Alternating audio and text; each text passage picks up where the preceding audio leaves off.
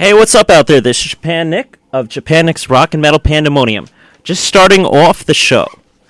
Now, pretty much, we're doing a number of interviews with a number of musicians tonight.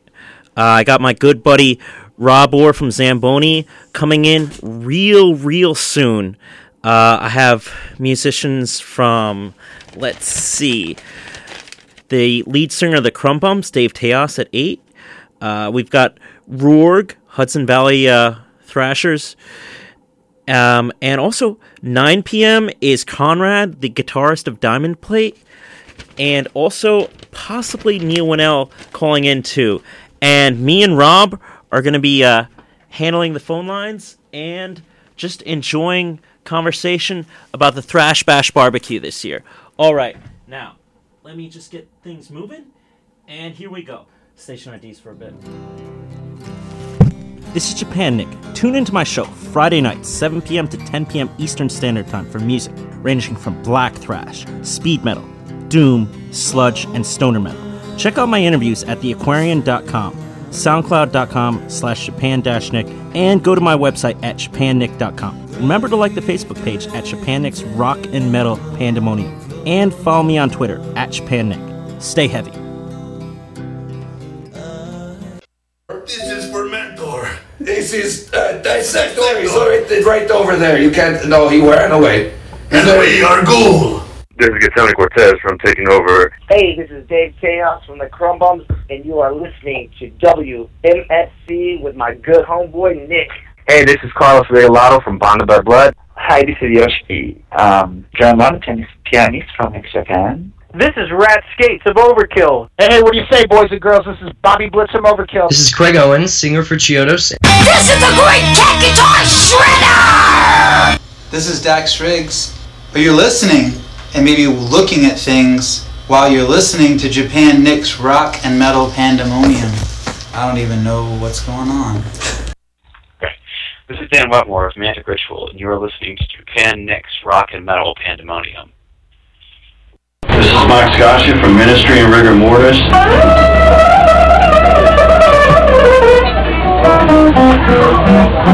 Hey, this is Casey Orr from Rigor Mortis, War, Ministry, the hell yeah. This is Hardin Harrison from Rigor Mortis. This is Bruce Corbett of Rigor Mortis and Warbeast, and you are listening to Japan Nick's Rock and Metal Pandemonium. This is Sarke, I'm Nocturnal on vocals. I'm Sarke, I play bass. And you are listening to Japan Nick's Rock and Metal Pandemonium. This is the Sister 666 from the Necrodrums and Cemetery Lust. And you're listening to Japan Nick's Rock and Metal Pandemonium.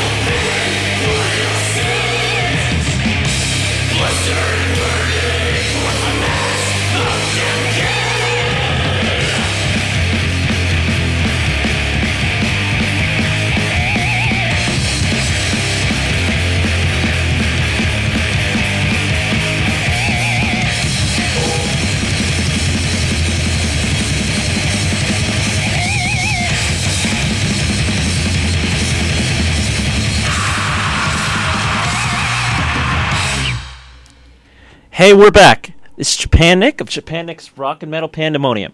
We just heard recently Savor the Torture from Steelbearing Hand, Witch Haven with Faces of Death, and Puppets on a String from Witch Haven. Now, it's about 7:18 p.m., and I have my good buddy Rob Orr from Zamboni. Rob, give me a brief description of yourself as a musician and promoter in the greater New Jersey, New York area. Well, I've been in Zamboni since 2010, so almost 5 years now we've been going. We've been playing all kinds of local shows throughout our whole career. And I play guitar, and that's pretty much it. We're working on our first album right now. We have a couple other releases, demo and EP, but now we're actually, working on our first serious, release now.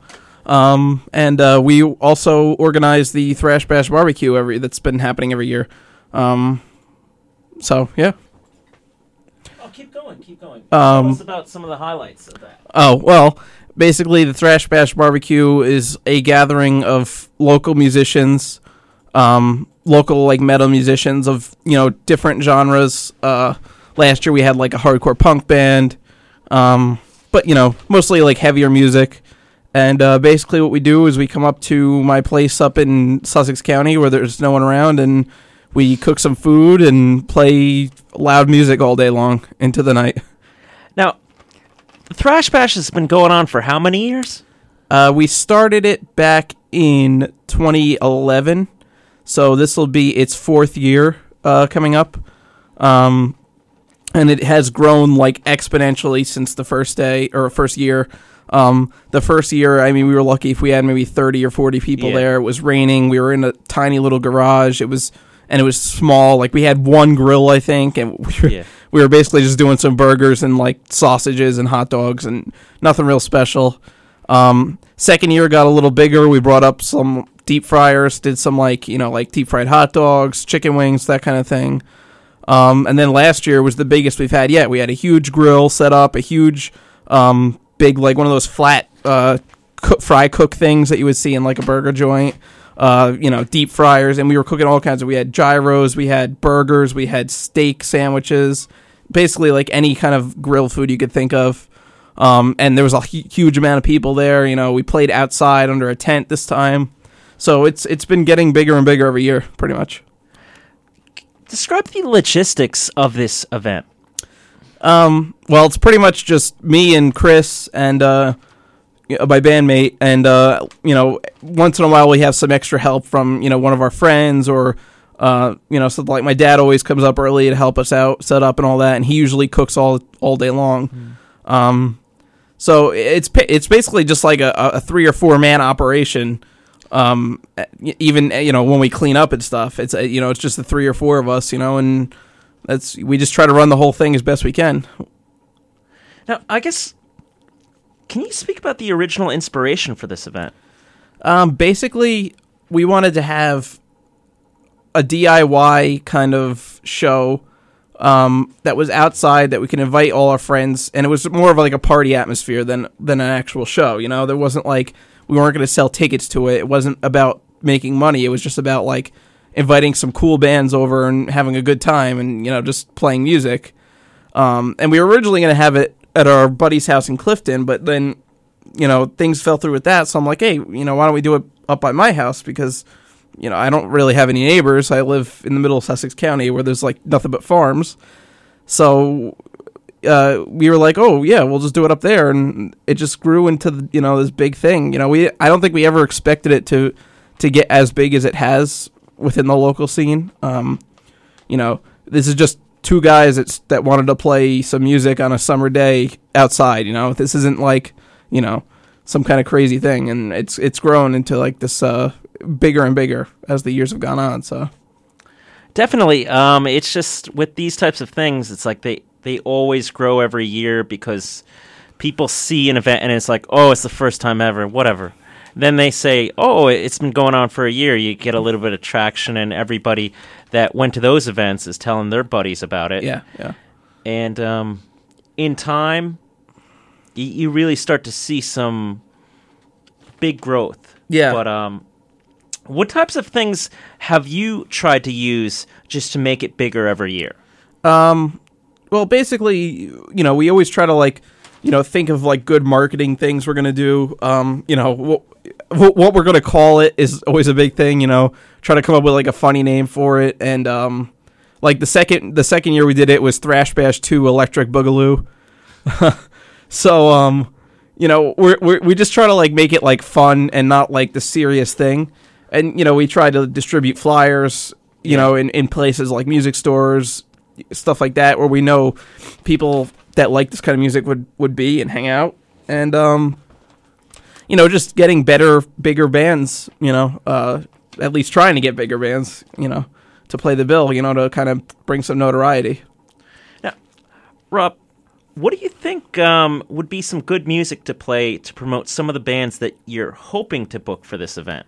Well, I think Witch Haven would be a great thing to play, because that's the one band that through our Kickstarter for this year, we're hoping to, if we do make the goal, we're hoping to invite Witch Haven to headline it. So we're looking for Witch Haven, possibly Incinerator from Texas. We were hoping maybe to even get them to come out if we make our goal. Stuff like that. All right, Rob, important question. Yeah. Dawn of the Unholy or Empty Chasm? I'm thinking Dawn of the Unholy. Good choice. Here we go. And you're listening to WMSC 90.3. This is Japan Nick interviewing Rob Orr of Zamboni, Eldritch Abomination, and the Thrash Bash Barbecue. Stay tuned to WMSC 90.3. And if anybody wants to call in for any questions, call in now at 973-655-4256. Here we go.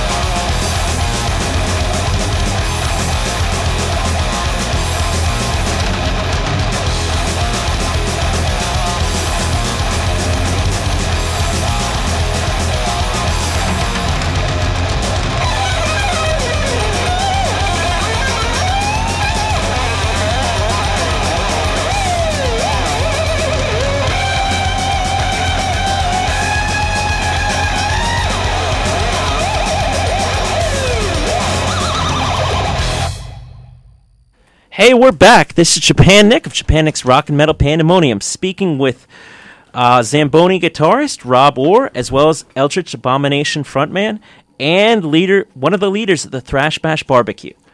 Now, Rob, what would be a cool movie that you'd look at to describe the situation you're in trying to make this happen? Well, I think the obvious answer is Wayne's World 2 with Wayne Stock. Obviously not quite on that scale, though. We're not trying to get Aerosmith to come play, Jim Morrison didn't come to me in a dream with a naked Indian, so... but maybe next year. Yeah, maybe next year that'll happen. But, yeah, I mean, just that, the theme of, trying to put on your own concert, and trying to promote, like, maybe your local music scene a little bit, and, that's kind of what we want to do, is be like, try to promote the local scene as best we can. And if we can eventually grow this into like a big festival, maybe at a fairground or something, that'd be awesome, It could be, the next MDF, you never know. Yeah, like I'd say if you were really, really thinking of some crazy, crazy success, being able to rent out the Sussex County Fairgrounds for a few days. Yeah, we would love to do that, but I hear it's like super, super expensive. So that would be like, if we continue this, it'd be way down the line. Yes. Once we can get like a huge following together and maybe like get a really big Kickstarter, because that would be thousands and thousands of dollars, I'm sure. Just for the fairgrounds alone, not even let alone getting bands and putting up a stage and all that, Definitely, and what have been some lessons that you learned over the past 3 or 4 years of things that you will do as well as won't do when it comes to this year's event? Well, definitely after last year. Last year it was not only an event that was happening that week, but we had also been recording our album. So we were super busy the whole week. Didn't have a lot of time to prepare things for the event because we were working on the album. There was a family emergency that our drummer had, so he had to leave. We ended up having to use a replacement drummer. So it was just like it was too crazy for us. So this year, instead of trying to do like all this stuff in 1 week, we're probably going to each take a couple days off a few days before the event just to set things up, make sure everything's working, do sound check, rehearsal, all that. And then that way, the day of the event, we can get there early, just basically throw everything out, hook everything in and, start grilling or start the grills up, and by the time people get there, everything will be rocking, because there was a lot of scrambling around last year that we had to do, and it was super stressful. Me and Chris were ready to just curl up in a ball. But, I mean, we were able to get it done, and it turned out to be the best one yet. So, hopefully with this year, us actually focusing all our energy into just the Thrash Bash, we'll be able to make it even better.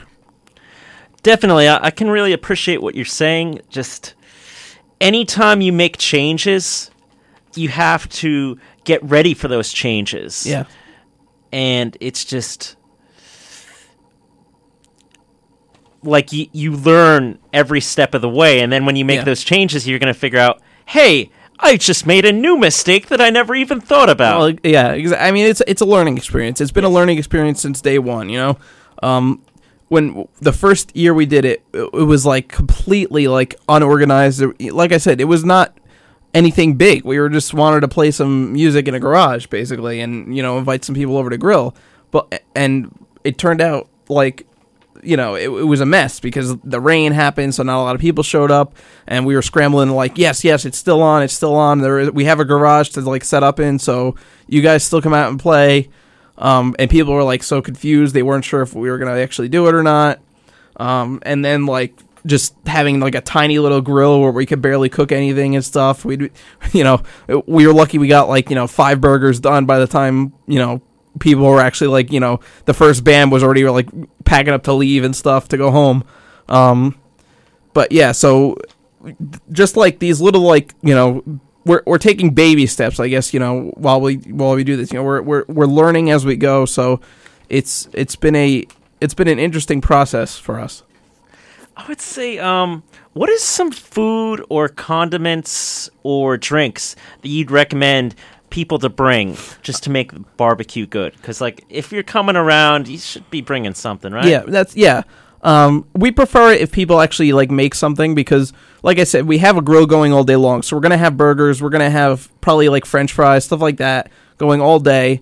Maybe gyros again this year, something like that. So you don't necessarily have to bring like a 30 pack of burgers, or something like that, because we'll have that. It's more if you want to like make something. So if you guys want to make like a salad or a coleslaw or something homemade, something like that, that's great. Or even if you want to just bring like a gallon of coleslaw, that's fine.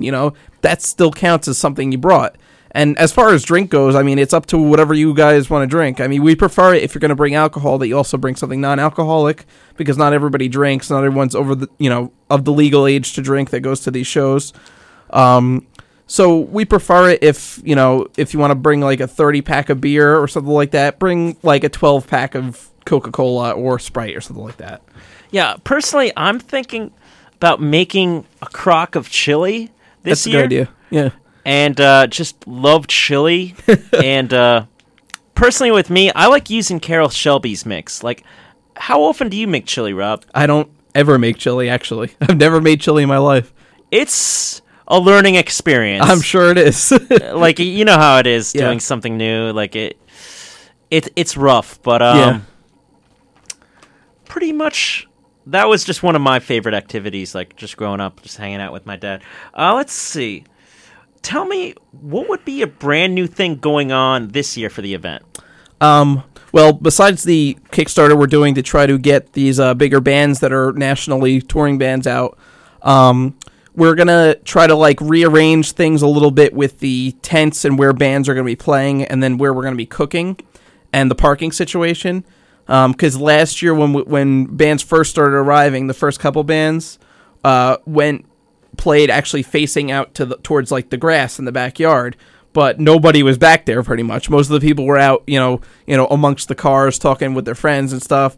So, and then eventually we just turned all the monitors and speakers and amps around and the drums around, and they played towards those people. So maybe this year we were going to try to like set up the band in an area where everybody in the driveway could see them, and they're not going to be like in the way of like people who want to park, and not in the way of the food or anything like that. So it's more of like, the band will be in one corner, food will be in another corner, and then people can go in between the bands and the food freely.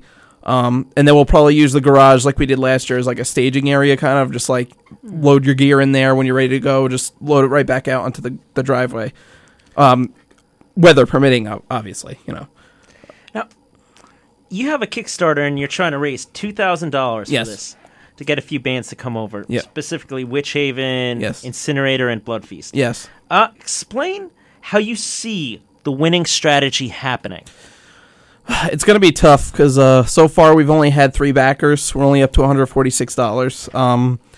So, I mean, we're just, like, literally, like, as much as we can, just pushing it, posting it in, like, the DIY groups in New Jersey, trying to, like, get it onto, like, people's radio shows, like, posting it on blogs and stuff like that. Because, we're hoping that even if someone is, a fan of Witch Haven in, like, California, and is not necessarily going to come to the Thrash Bash, maybe they'd be like, oh, this is a cool event, like, I'd like to make this happen, especially because we have some really cool rewards. We have T-shirts. We have like a Thrash Bash compilation disc that we're gonna do if we pass the Kickstarter. And we were hoping as kind of like a stretch goal, but not really stretch goal. If we actually did make the 2,000, we were gonna try to make it into a 2-day event. So have like Witch Haven, the big headliners, the one day, and then the second day for more like the local. We're still going to have the local bands on the first day, but the second day would be like really like just the local, a lot of more of the local bands. Or even if Witch Haven was still around, if they wanted to play again, Yeah, maybe they'd want to do another set, different set. It's possible. So, there's that. Other than that, I don't know. Just trying to push it as best we can is basically what we've been trying to do. It's hard though, it's tough to try to get people to, get into something that's mostly unknown besides in the local metal scene. It's there's even a lot of people in the local metal scene that have never heard of the Thrash Bash. So, it's just trying to push that, like, whole thing, like, ooh, this is a cool DIY event, and it's completely DIY, completely free, and we're trying to just, grow it and make it bigger and better than ever, so.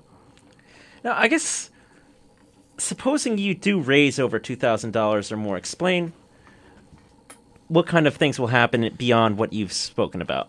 Well, we're going to, obviously, besides the bands, we're going to try to, get some, use some of that money towards food, possibly building a stage of some sort. Again, this is just like ideas we've had. Most of it is going towards the bands. So, after we've paid the bands and stuff and they get their fair share, then whatever's left, we'll decide, are we going to put it towards the food? Or are we going to put it towards, building a stage or something like that? We're not necessarily, saying like this is definitely what's going to happen. The 2000 is definitely for the bands though. That's what we're trying to do. The bands come first. Whatever else comes second. Now, what would be another song to listen to, Rob? I don't know. Do you have something from Incinerator? Maybe I don't know. Not sure about Incinerator. Let me take a look at my list of stuff. Why don't we play a track from Black Fast? Sounds good. That's an exciting metal band from St. Louis that I really am very interested in seeing whenever they can find their way to the New York area. Sweet. Terrifically amazing stuff. One of the coolest things to come out of the Midwest, I feel like, since Diamond Plate. Nice. Really, really have a lot of respect for these guys. Yeah. Here we go with Black Fast from their 2011 EP. Here is, Skeleton Key. Stay tuned to WMSC 90.3 in Upper Montclair, New Jersey. All right, Black Fast on WMSC 90.3.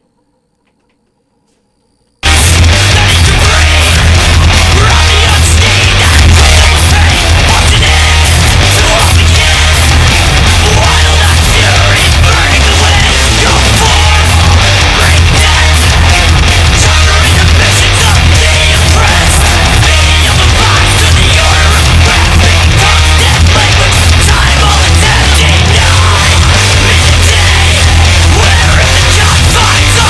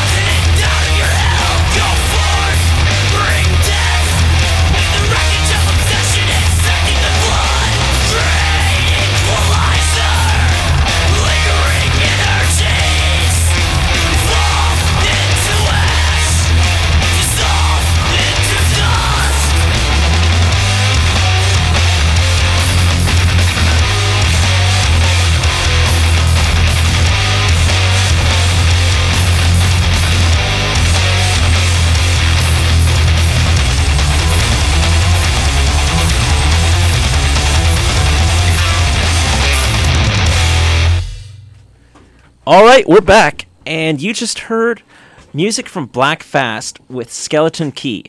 Now, Black Fast is a St. Louis thrash metal band, and they were recently signed, I believe, to E2 Recordings, and they should have an album out later this year, so definitely take a look at those guys, because they're really killer.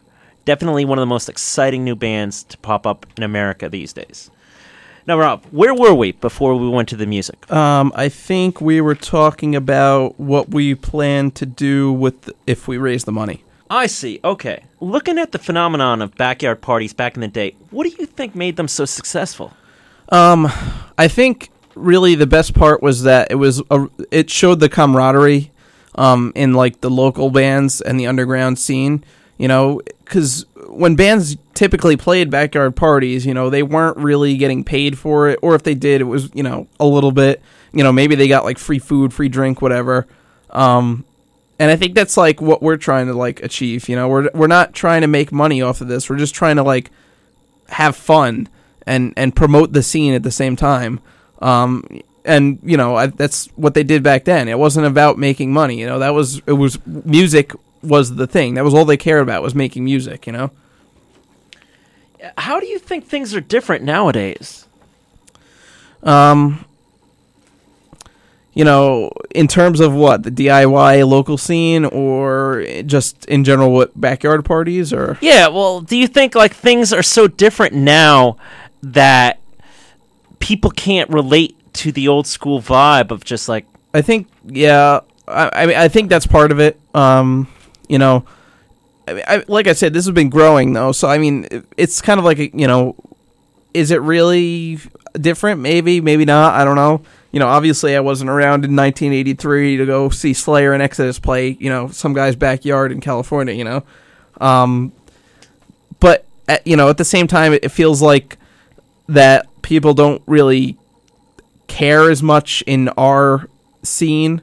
Not necessarily in the metal aspect, but like in just like the local scene in general of, you know, all music. It's very like, you know, people like kind of like turn their nose up at other genres and stuff. You know, there's not a lot of camaraderie. You know, we have a good thing with a lot of the local bands. We're friends with them. We're good, you know, but it seems like there's also there's a lot of drama that happens between people. There's a lot of like competition, which is just completely destroying the scene. And you know, a lot of it has to just do with the way the local music business is today, with, you know, pay to play and like stuff like the break contest where they're forcing bands to sell tickets against each other to like get like an opportunity. And it's sad because, you know, that's not what local music should be about. It shouldn't be like, oh yeah, we could sell more tickets than that guy, or we could draw a bigger crowd than that guy. It should be like, you know, we're playing a show, and the only guys that stuck around were the other bands and their girlfriends. You know, that's what local music is about. It's not about like, ooh, we're gonna bring a huge crowd, and like, I don't care if you do or not. You know, you should be kicked off the bill. But it's sad because that's what it seems like, you know, nowadays. Oh, but Rob, listen, you can't be friends with people that are into like post-gent thrashcore. I'm sorry, you can't be friends with those people. I'm sorry. That's just how it is. Yeah.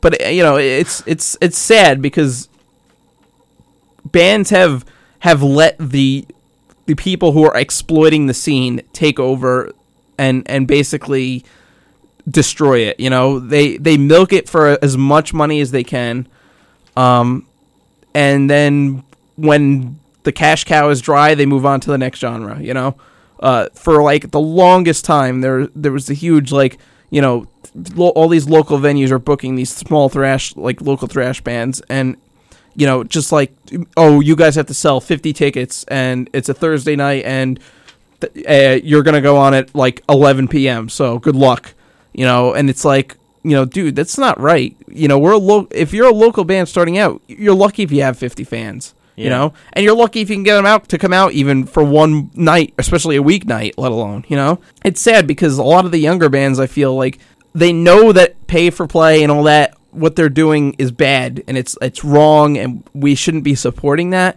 Yet they're so like hungry and desperate to just play shows that they'll just do it anyway. And it's like, there are other ways to play shows, you know. You could book your own shows, and that's why we started the Thrash Bash Barbecue, because we got sick of playing shows that we had to buy half the tickets for because we couldn't sell enough. We got sick of that whole scene. And that's why we do the Thrash Bash, and that's why we play at the Meat Locker, because the Meat Locker, you pay them X amount of money, and that's it. They don't make you sell tickets. They don't make you do this. You do whatever you want. If you make the money back through door sales, then good. You're great. You made the money back. You broke even. If you don't, you don't. You pay them some money, whatever. But it's not about like, oh, if you don't sell this amount of tickets, you're not going to play. You're out of here. And that's ridiculous. That's not how it should be. But what about where you play a club and the people say, if you sell over 60 tickets, we're going to give you $3 or $5 a ticket.